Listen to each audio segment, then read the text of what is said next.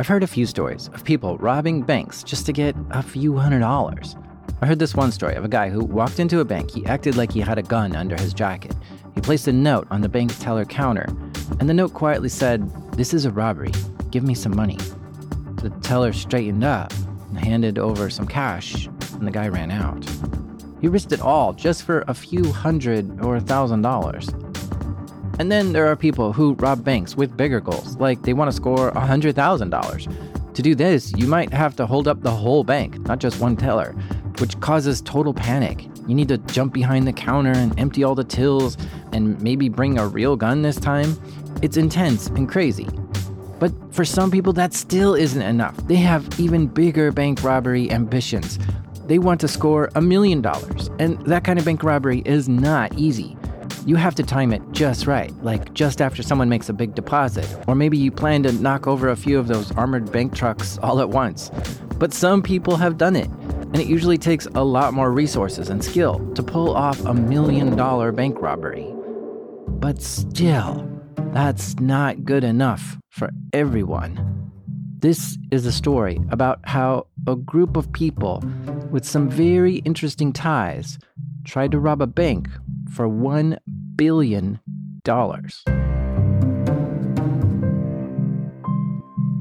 These are true stories from the dark side of the internet. I'm Jack Rhysider. This is Darknet Diaries.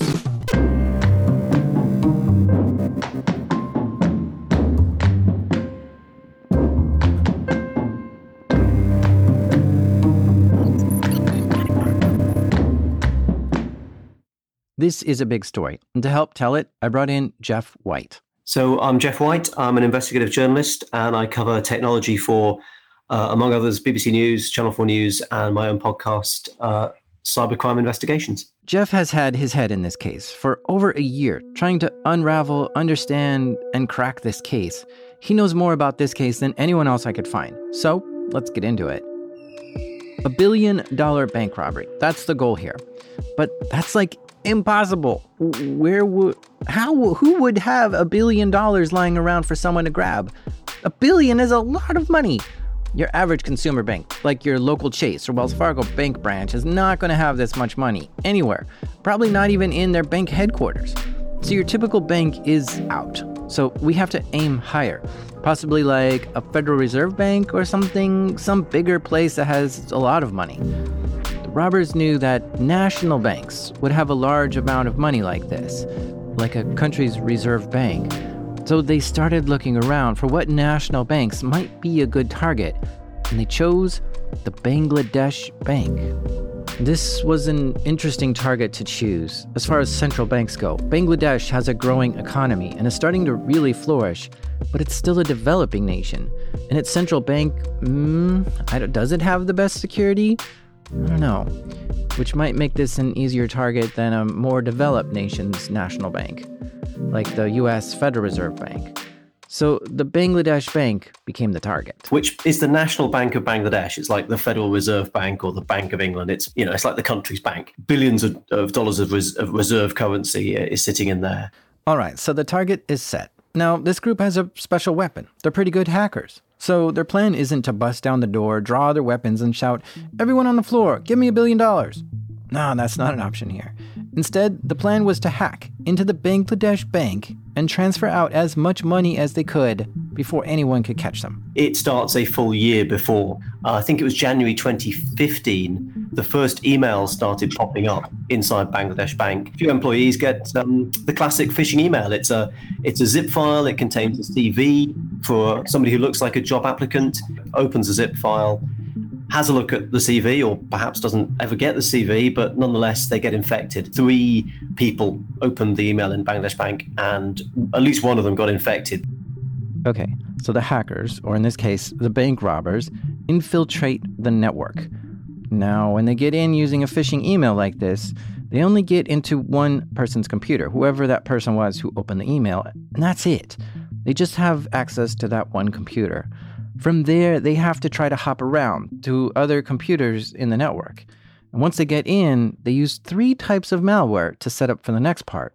And as far as I'm aware, one of them created the backdoor into Bangladesh Bank. Another of them created the encrypted channel so that you could pull stuff out of that backdoor without being spotted. And the third piece of software was used to scan and navigate across the network. So they spend some time mapping out the network of the Bangladesh Bank, moving around, establishing persistence, and learning about how to transfer money around. One of the first things to do is they work out where Bangladesh Bank's got its money. So it's not all sitting in Dhaka, the capital of Bangladesh, the money that the Bangladesh Bank has a foreign currency reserve account in New York at the New York Fed. And so there's $1 billion sitting there. So the criminal's like, okay, there's $1 billion. That would be good if we can get that. In order to transfer money, banks have this system called SWIFT. SWIFT is the international bank transfer system. There's an international bank version of that, which transfers millions, billions of dollars around the world. So SWIFT is a banking network used to send payment orders between banks. There are over 11,000 members, financial institutions, in over 200 countries around the world who use SWIFT to send payment orders to each other. So anyway, the thieves realize, okay, to transfer that $1 billion out of the New York Fed, we're going to have to get to the SWIFT software and do a series of transfers using SWIFT. That's exactly what they're doing. When they get into Bangladesh Bank, they're trying to navigate their way around the network and find the computer that's got SWIFT on it so that they can then manipulate that computer and transfer the money out of New York out of the New York account of Bangladesh Bank. So the thing about SWIFT is that it's pretty secure. It is secure. It has to be, because it's handling this very sensitive financial communications. It's practically impossible to hack. But as with all computers, there is a weakness. And one of the biggest weaknesses is human error. Hackers rooted around the Bangladesh Bank network looking for the right computer that can authorize bank transfers. And, of course, they find it. The computer authorized to make SWIFT transfers. Bingo. So instead of trying to hack into the SWIFT system, they got to the human users of the computer terminals that ran SWIFT, and they watched how the users interacted with it, and they learned how to impersonate those human users, and then tricked the SWIFT network into thinking that they were authorized users making real transaction requests. But first, the SWIFT terminal. I mean, I don't know about you. If I was confronted with the SWIFT terminal, I would have no idea where to start. I'd probably make some mistakes. It did not take these guys very long at all to make the transfers, to transfer out the money. This makes me think that these hackers are probably already familiar with the SWIFT bank system. Perhaps this was someone who had done work for SWIFT before, or someone who hacked into a bank and did some SWIFT transfers already. Since they knew how to use it right away without having to sit and watch how a typical bank operator does it, it's very interesting. So they got that piece sorted, but now they needed to figure out how to hide their tracks to blend in. To do this, they obtained bank transfer record and used them to learn what a typical large transfer would look like. They studied the bank's high dollar value transfers. What kind of transactions were they? When were they made? And to who? They used these insights to plan their theft. They would use transactions that looked like the bank's typical large transactions to steal their $1 billion without raising suspicions. So transactions they lined up, not only did they know how to run SWIFT, but they knew what to type into SWIFT to make the transfers look legit. And they had all this almost in advance. It was almost like they knew how SWIFT ran. With the right keystrokes on this computer, they can move that $1 billion to another bank account, an account owned by the hackers. But hold up, even if they now had access and a plan for making their transfer blend in, making one giant transfer to themselves still might not be the best idea. Using this strategy might have raised a flag somewhere in the system. A big transfer like that might require additional authorization or something. And why put all your eggs in one basket? If that $1 billion transfer fails, then everything fails. So the hackers decided to break up the theft into many smaller transfers. This is classic money laundering technique. So in May 2015, 5 bank accounts were opened in the RCBC Bank on Jupiter Street in Manila, the capital of the Philippines. Each of these accounts were opened with an initial $500 deposit. These accounts sat untouched for nearly a year until the weekend of February 5th, 2016. By that point, the bank robbers had everything set up. They launched a successful spear phishing operation on Bangladesh Bank employees, which allowed them to get access to the bank's computer network and the SWIFT terminals, and they figured out how to impersonate Bangladesh Bank's credentials on SWIFT. And now they have bank accounts set up around the world waiting to receive the stolen money. And we know about those 5 accounts in the Philippines and at least one account set up in Sri Lanka. I don't know where the other accounts are, despite efforts I've not managed to find out, but this was a worldwide operation. And now they're ready to roll. On February 3rd, 2016, the hackers entered the Bangladesh bank network one more time. It was a Thursday. They waited for the bank to close that night, and as soon as it did, they made the keystrokes needed to get into the SWIFT terminal. See, the Bangladesh bank actually has a lot of money in the US Federal Reserve Bank, so they accessed the Bangladesh bank account in the New York Federal Reserve Bank and started making transfers to 36 of the hackers' bank accounts all over the world.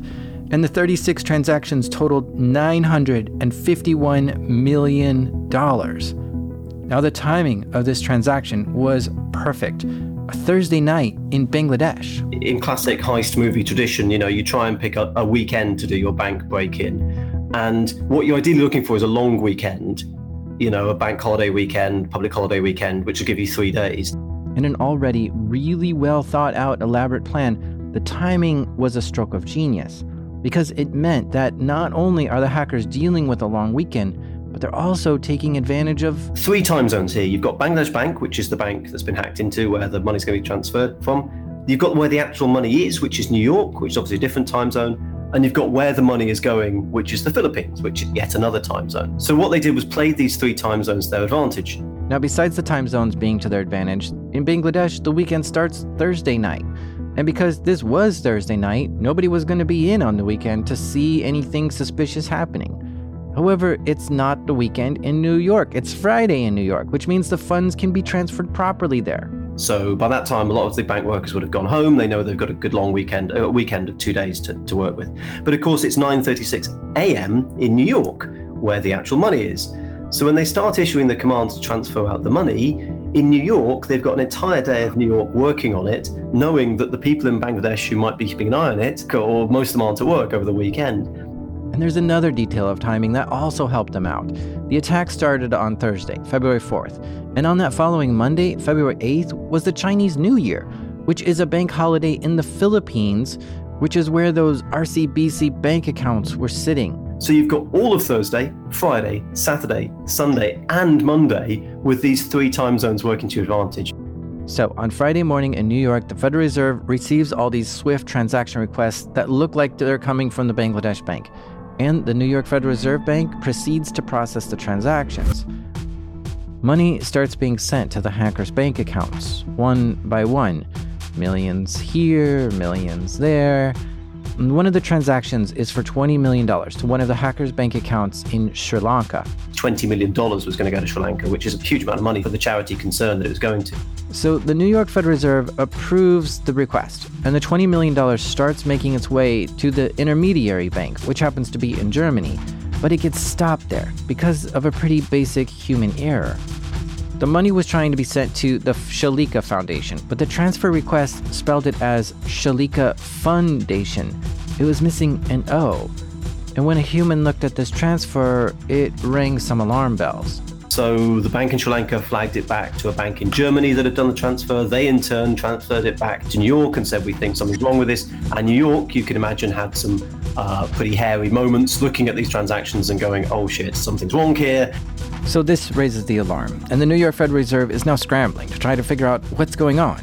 They tried calling the Bangladesh bank, but it's Friday, and Friday is a weekend in Bangladesh, so they have trouble getting through. By this point, the hack is done. They hacked into the Bangladesh bank, sent money to the New York Federal Reserve, and then told the New York Federal Reserve to send it to 36 accounts. By Friday at 3:59 a.m. local time in the Philippines, the hackers log out of the Bangladesh bank SWIFT network. The malware that they had installed on the machines began deleting evidence of their crime. But hold up, you'd think that the bank's security systems would have some kind of fail-safe to protect against this kind of robbery, right? There's a printer, an HP LaserJet printer, in the corner of the office in Bangladesh Bank, and its job is partly to print out records of SWIFT transactions when they're made. And so every day, including on Bangladeshi weekends, that printer is automatically printing out all the transactions that are coming in. And normally, that's not that many, maybe a dozen. So the paper printouts are one safeguard. And another safeguard is that there's employees who are on duty and it's their job to scrutinize the transactions on these records. On the Friday of the hack, that employee was named Zubir, and he was a director of the bank. But the hackers had a plan for this too. Now, the hackers, one of the smart things they did when they did their heist was to realize that if the printer kept going, it would immediately expose what they'd done. To deal with this failsafe, the thieves hacked the printer to make it print blank pages of transaction records. Then they installed malware on the computers running the printer that would delete evidence of the messages. So Zubir was in the office on Friday, but the printer was just printing out blank pages. He assumed it was just some technical glitch, and he could deal with it on Saturday. But then on Saturday, there was an even bigger problem. When the Bangladesh Bank employees tried to log into the Swift terminal, they were seeing errors and couldn't log in. When they finally were able to log into the system, they saw 3 messages from the New York Federal Reserve asking about the large quantity of payment instructions that they had received over the Bangladeshi weekend, which altogether totaled almost $1 billion. So at this point, on Saturday, Zubir was pretty panicked. He tried to call the New York Federal Reserve Bank, but of course, it's now Saturday, where the banks are closed in the U.S. He starts emailing and faxing in requests to the Federal Reserve to stop all transactions and payments for this. At some point, the Bangladesh Bank employees also shut down their server in an attempt to stop even more fraudulent transactions from executing. They then start making a series of appeals. They're obviously contacting the New York Federal Reserve to try and get the money back. I never realized this about the international banking system, but there's a lot of intermediaries. So it's not just from the New York Fed that the money goes straight to the Philippines or straight to Sri Lanka. It goes to a number of intermediary banks. So get the sense of a kind of sense of panic. One bank contacting another and saying, well, hang on, what's happened here? Well, we transferred the money to you. Where's the money gone now? So you've got multiple different banks to go through. I'm going to pause for a quick break here while I add up how much money successfully got through. Stay with us. So while 36 transactions were attempted, which totaled almost $1 billion, only 4 transactions actually went through. The bank robbers successfully transferred $81 million to their 5 RCBC bank accounts in the Philippines, which they had set up nearly a year before using fake IDs. One reason the money made it to their accounts in the Philippines was that the transfers occurred during the Chinese New Year, so RCBC Bank was closed when the Bangladesh Bank tried to call up and stop the transfer. But that's not the only reason. There's some allegations that there might have been an insider at the RCBC Bank too. The timeline is pretty suspicious. On February 9th, RCBC logs into the SWIFT system and sees the stop payment messages that Bangladesh Bank has now sent them. And yet, even after seeing those stop payments that same day, the hackers were able to completely empty their bank accounts. Huge sums of money, and once they're withdrawn, that money was programmed to disappear. There was a whole system in place to take that money and speed it through the system so that no one could ever find it again. A large percentage of the $81 million went to a single person. From the investigation that happened in the Philippines, that $30 million was given to a bloke, Chinese national, who just disappeared with it, and he's never been heard of again. Perhaps this Chinese man was in on it somehow, a middleman or something, and he required a cut of the money to do his job. But yeah, we don't know what happened to him or his money. He just vanished. But that's still $50 million for the rest. So the next part of the plan was for the hackers to make it so that this money couldn't be traced back to the bank heist. They needed to come up with a plan to launder $50 million. And to do that, they sent it directly to a casino. One's called the Midas Casino and one's called the Solaire Casino. I think it was 30 million in the Solaire and 20 million in the Midas. Now, it's not clear how the money got to the casino. But from what I understand, when high rollers come into town, they don't stroll in through the front door with like $1 million in a briefcase. No, they link up their bank account to the casino's bank account and initiate transfers to the casino that way. So my guess is that on Friday, the funds were transferred into these bank accounts in the Philippines, and then on Monday, those funds were cleared. However, Monday was a Chinese New Year, so those banks were closed. But my theory was that the hackers had prearranged with the casino to make these huge transfers on Monday. So they were done online or through the casino somehow, without having to go into the bank. But now that the money was in the casino, they couldn't just grab their money and go. They needed to gamble for a while to not look suspicious. The way it might work for you and I is we'd go and we'd say, okay, I want to bet $1 million this weekend. And the casino would say, okay, pay your $1 million into, our account numbered X.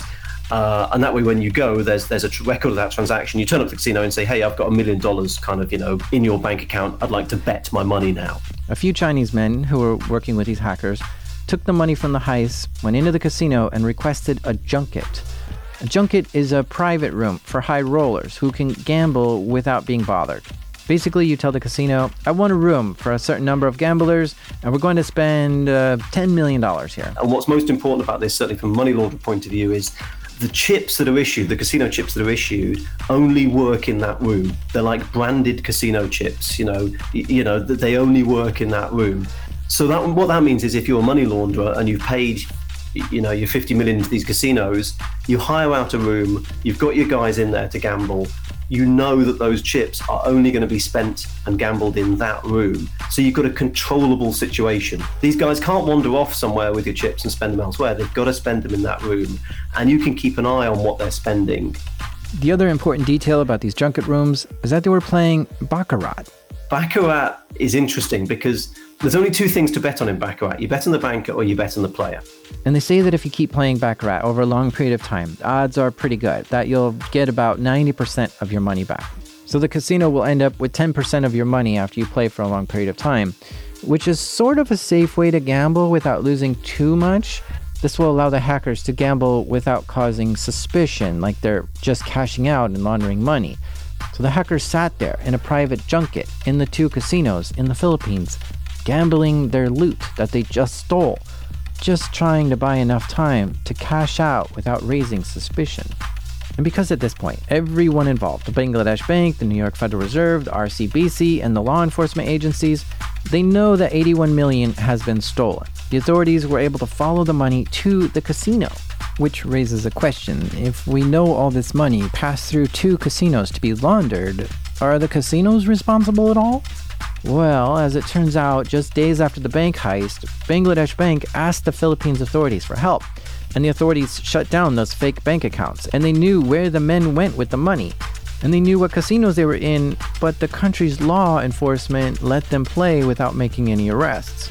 The casinos, for their part, had some plausible deniability. To us, this just sounds crazy, and a bunch of Chinese guys turned up and bet tens of millions of dollars. But if you're a casino in the Philippines, that happens a lot. So it isn't unfeasible that the casino could have looked at this and thought, well, hey, here's some high rollers in town, big spenders. It's worth pointing out that in the Philippines at that time, casinos didn't have good money laundering regulations. So it's possible that's why these casinos were targeted for this. The robbers finished their gambling, which was actually money laundering, quietly cashed out their chips, walked out of the casino, and promptly left the country, flying to China. In total, the hackers were able to successfully steal $81 million from the Bangladesh Bank. So who exactly were these hackers? Well, it turns out it was the North Korean government. North Korea starts getting into computer hacking from what the experts say in about 2009. There's the creation of a thing called the Reconnaissance General Bureau, which pulls together a lot of their hacking kind of people into one unit. Security researchers dubbed this North Korean hacking group the Lazarus Group, which also is known as the Reconnaissance General Bureau, or APT-38. And researchers found traces of Lazarus Group on other attacks too. And it's really interesting to see a nation-state getting into the game of bank robberies. Because nation-state hackers don't rob banks. They never hack for financial gains. I seriously can't find any other story of a nation-state hack where their goal was to steal money. North Korea seems to be the only one hacking for financial gains, which is so weird. But according to Jeff, this actually kind of makes sense from a geopolitical standpoint. 2013, the sanctions are passed, restricting North Korea from bulk transfers of money, which is a response to North Korea launching, missile tests that the world does not want it to do. That's 2013. It stopped from getting access to international money. 2 years later, 2015, they start hacking into Bangladesh Bank, according to the FBI. So you can see a progression where it's like, we can't get any money. How are we going to do that? Oh, well, let's just try and hack our way around that. So that's where Lazarus Group and these bank robberies come in. It wasn't just Bangladesh Bank that they targeted. Lazarus Group has been tied to almost all of the world's SWIFT attacks to date. Banks in Ecuador, Vietnam, Poland, India, Taiwan, and Russia have all been hacked and had attempted bank robberies, which can be attributed to hackers within the North Korean government being the main culprits. They've been hitting bank after bank, attempting to steal millions of dollars. All in, Jeff estimates that the Lazarus Group has tried to steal roughly $1.2 billion, but has only ended up with $122 million. And some say that this $81 million bank heist from the Bangladesh bank was the largest bank robbery in history. And if it is North Korea, that's $1.2 billion going to a country that's under international financial sanctions. So I've discovered, for the ones I've added up, they've tried to get 1.2 billion. What they ended up with was 122 million. So roughly a tenth of what they tried to get is what they actually managed to pull out. So if Lazarus Group has stolen 122 million, that would be a significant portion of North Korea's GDP. And since it's been so successful, I see no reason why they can't continue to do this for years into the future. And typically what we've seen is the money is taken to Macau in China, which is where the money went after they cashed out on this casino. And from Macau, it can then be wired directly into North Korea, because North Korea does business with companies in China, and so this transaction could easily be hidden. So yeah, $122 million stolen. This looks like North Korea got away with it. But don't just take my word for it. The US Department of Justice investigated this a lot. The FBI wanted to know more and spent 2 years tracking down who hacked the Bangladesh bank and came to a conclusion. In late 2018, the US Department of Justice gave this announcement.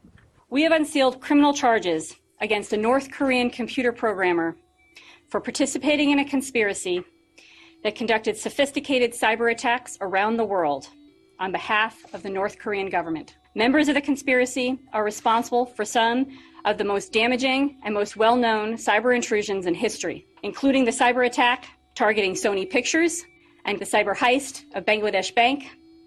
The criminal complaint unsealed today specifically charges Park Jin-hyuk.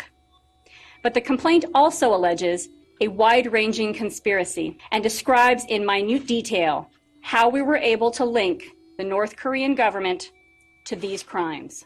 Despite their attempts to cover their tracks, and despite the North Korean government's claims that it was not involved in these crimes, the 172-page affidavit details evidence that clearly demonstrates that the North Korean subjects, backed by their government, were responsible for these crimes. Oh, whoa. The same group did the Sony hack too? I'm sure you've heard of this. There was this movie that Sony Pictures was producing called The Interview, a comedy with Seth Rogen and James Franco, where they were to travel to North Korea to interview Kim Jong-un. The CIA would love it if you could take him out. Take him out. Like for drinks? Like to dinner? Take him out in the town? No, take him out. You want us to kill the leader of North Korea? Yes. Well, as it turns out, North Korea did not find this funny and hacked into Sony Pictures, getting access to emails, personal information, unreleased movies, scripts, and salaries. They published all this to WikiLeaks, and at the same time demanded that Sony not release the interview, and if that wasn't enough, they were destroying computers inside Sony using a wiper virus. Of course, this sparked a major debate over in Washington, D.C., as President Obama was trying to figure out what to do. An enemy nation just attacked an American company. If this had been a kinetic attack, like with a bomb or fire, this would certainly be an act of war. And some people were urging Obama to consider this to be the same. But someone else said, are we really going to go to war every time a company gets hacked? President Obama had this to say. We cannot have a society in which some dictator someplace can start imposing censorship here in the United States. Because if somebody is able to intimidate folks out of releasing a satirical movie, imagine what they start doing when they see a documentary that they don't like, or news reports that they don't like. Strangely enough, Trump, who was not president at the time, was interviewed on the Wendy Williams show and was asked about this. Here's what he said. Look, I hear the movie is terrible. and if somebody did that to our president, whether you love your president or don't love your president, if they start talking about assassination, and I heard they did some really vile things. It wasn't just like assassination. In the movie. It was, really terrible, terrible things to him. That's pretty bad stuff, right? So I can see both sides of it. That's not... I'm not even going to comment on that. Sony backed out of releasing the film, but Washington, D.C. urged them to publish it anyway, to send a message that Kim Jong-un cannot suppress free speech whenever he wants. So Sony did a limited release and made the film available directly for download. But yeah, it's fascinating to see the U.S. has enough evidence to blame the same North Korean hacker for the hack on Sony and the Bangladesh bank heist. The DOJ has an indictment for the hacker's arrest, but they'll likely never be caught, because there's no way to go into North Korea and arrest him, and they probably aren't traveling anywhere anytime soon. But if the guy listed in the indictment were to travel to a country which has an extradition treaty with the US, the FBI would probably find out and try to arrest them. Jeff, being the curious person he is and good journalist, decided to go to the North Korean embassy in England to get some answers. The embassy is in West London, in a suburb of West London called Ealing. And look, all the embassies, there's certain areas of London where the embassies are based, like big, posh houses, security outside, the Canadian flag waves outside the Canadian embassy and so on. North Korea really does look like a semi-detached house in a suburb. And it was actually, it's a converted family house. And so I went up, I thought, look, I tried to email them, I tried to call them, I got no response. So I went to the embassy to knock on the door. So it's really disappointing. There's a sort of electric gate that sits across the driveway. 2 very expensive Mercedes, by the way, parked in the driveway. And so the electric gate is on a sort of remote control from inside the place. And the front door of the actual embassy itself is behind that electric gate. And it was, I'll be honest with you, it wasn't unfeasible I could have jumped the gate to get to the front door. But I just thought at that point, you're kind of trespassing on the North Korean embassy. I didn't want to kind of end up in the Evening Standard as, technology journalist tasered as he tries to, I don't know. I felt I'd done. So there was no bell or anything to push? No, there is no bell. There is no bell accessible on the outside. In order to get to the bell, I would have had to have jumped the gate, and jumping the gate just felt a step too far, yeah. So I sent them a letter by recorded delivery, and I got a little confirmation back from the post office saying that my letter had been received by Mr. Kim at a particular time. Mr. Kim still hasn't got back to me to answer my questions. I suspect I won't hear back, but worth the trip. I want to take a minute to emphasize that this $81 million was stolen because someone clicked a link on a phishing email. This goes to show that humans are still the weakest link in the network. But the other $900 million in transfers was stopped because of a human. Somebody spotted these transactions and was able to take action, which protected most of the $1 billion payload from the hackers. So yeah, while humans are the weakest link, they're also the strongest link at the same time. And a well-trained and educated employee can do wonders for a company by protecting their systems from hackers. In 2018, the Bangladesh bank brought a lawsuit against RCBC, the bank in the Philippines where the money was sent to, for failing to quickly put a freeze on the fraudulent accounts. They alleged there was corruption or collusion, which allowed the hackers to get away with it. But RCBC responded with a defamation lawsuit. They were saying it was an inside job from the Bangladesh bank. But check this out. In January 2019, the bank manager at RCBC was arrested and found guilty of money laundering. She was sentenced to 4 to 7 years in prison. And as it turns out, she was the one who opened the bank accounts that the stolen money was sent to. Now, she handles things related to customer care, and I don't know enough about the RCBC policies to know if it's normal for a bank manager to open accounts for customers. So I'm not sure how suspicious this is, but so far, she's the only one to have been arrested in connection with this bank robbery. In the meantime, the Lazarus Group continues to attack the SWIFT banking system. In October 2017, they hit the Taiwanese Far Eastern International Bank. Between January and May of 2018, they targeted Mexico's Bancomext. And in May 2018, it was the Bank of Chile. It used to be governments hacked into other governments for secrets, cybercriminal groups hacked into banks for money, and hacktivist groups caused chaos, to get profile. And it's just so strange to me to see a government conducting cyber crime and just out there stealing wads of money. But there it is, plain as day. And that just scares me. When you've got the kind of time and money that governments have, suddenly you're in a whole different ballgame. If those guys are getting involved in cybercrime operations, we are in a whole different ballgame. That's not to say this is suddenly going to be a common thing, that governments are going to be turning to international crime sprees to fund their activities. North Korea, of course, does not follow the norm on many levels. But still, it's pretty concerning that 3 years later, even though we know exactly who was behind the Bangladesh bank heist, the hackers are still at large and are continuing to attack banks all over the world and developing new attacks. In fact, North Korea is responsible for another huge cyber attack, an attack that was so big that cost the world $4 billion. But that story is going to have to wait until the next episode. So join me in 2 weeks, will you?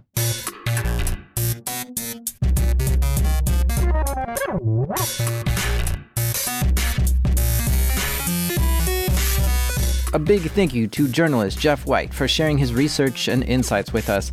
Jeff has just published a new book. It's called Crime.com, From Viruses to Vote Rigging, How Hacking Went Global. And I highly recommend it. Jeff is a great investigator and writer, and trust me, this book is right up your alley. There's an affiliate link to crime.com in the show notes, so check it out. Jeff also has a pretty good podcast called Cybercrime Investigations, where he goes super in-depth on stories he investigated. I also highly recommend that podcast.